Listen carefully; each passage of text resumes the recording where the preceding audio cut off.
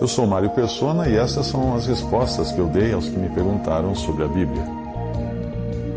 Você perguntou se Jesus poderia ter se casado. Não.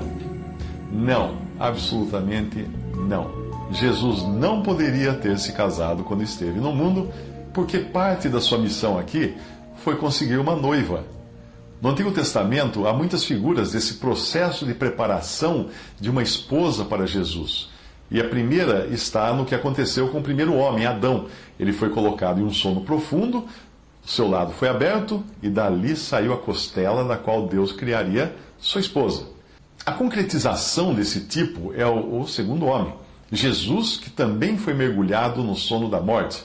Teve o seu lado aberto pela lança do soldado, e dali saiu sangue e água, para com isso comprar e purificar para si uma esposa, a igreja.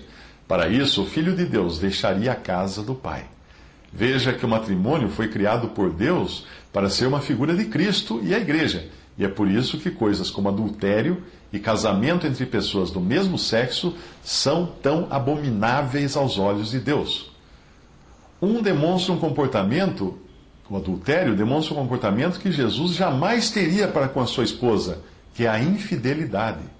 O outro ataca aquilo que é uma figura de algo tão sagrado quanto a união de Cristo com a sua noiva, a igreja.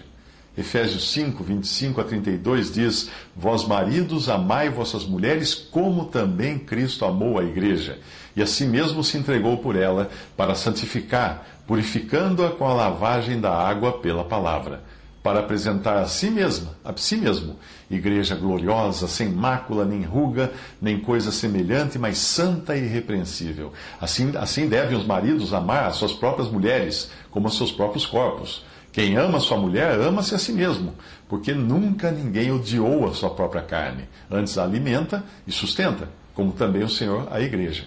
Porque somos membros do seu corpo, da sua carne, dos seus ossos. Por isso deixará o homem seu pai e sua mãe, e se unirá à sua mulher, e serão dois numa carne.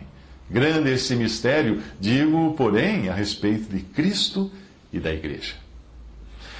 Outra figura de Cristo e sua noiva no Antigo Testamento é a de Abraão, que envia o seu servo a uma terra distante para preparar uma noiva para o seu filho Isaque. A ordem dos eventos é cheia de significado. No capítulo 22 de Gênesis, Isaque é sacrificado em figura, quando sobe o monte levando às costas a madeira do holocausto, que ele seria queimado naquele sacrifício, naquele holocausto, uma figura da madeira da cruz.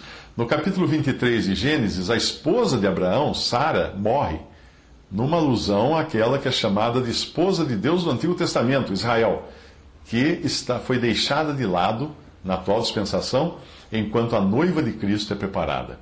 Então, no capítulo 24, nós vemos em figura Deus enviando o Espírito Santo para buscar uma esposa para seu filho Jesus, tipificados ali, respectivamente, pelo pai Abraão, pelo servo, figura do Espírito Santo, e pelo filho, Isaque, figura de Cristo. Portanto, para a pergunta se Jesus poderia ter se casado, a resposta é não. Mas para a pergunta, Jesus vai se casar? A resposta é sim. É que ainda não chegou a sua hora, e talvez seja por isso que ele tenha dito à sua mãe, justamente em uma festa de casamento, que ainda não era chegada a sua hora. Em João capítulo 2, versículo 4, disse-lhe Jesus: Mulher, que tenho eu contigo, ainda não é chegada a minha hora. Mas logo nós participaremos como noiva de Cristo no casamento do Cordeiro de Deus. Apocalipse 19, versículo 7 diz: Regozijemo-nos e alegremo-nos e demos-lhe glória, porque vindas são as bodas do Cordeiro, e já a sua esposa se aprontou. Apocalipse 19, 9, e disse-me: Escreve, bem-aventurados aqueles que são chamados à ceia das bodas do Cordeiro. E disse-me: Estas são as verdadeiras palavras de Deus. Eu nem preciso dizer que todas essas teorias mostradas em filmes, livros e documentários, cheios de bobagens, de que Jesus teria tido um relacionamento matrimonial com Maria Madalena, não passa de uma grande besteira, uma grande bobagem. Ou, como disse Pedro, de fábulas artificialmente compostas, em 2 Pedro, capítulo 1, versículo 16. Para entender melhor esse assunto tão belo, eu sugiro a leitura do texto de Potter, um autor. O texto chama-se Vem, Mostrar-te-ei. Anote esse título, Vem, mostrar-te-ei. O autor é W. Potter, com 2 T's.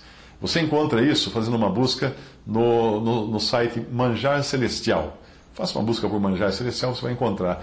Recomendo também a leitura de Uma Palavra sobre o Noivado, de Gordon Hayhoe, no mesmo site Manjar Celestial, www.manjarcelestial.blogspot.com.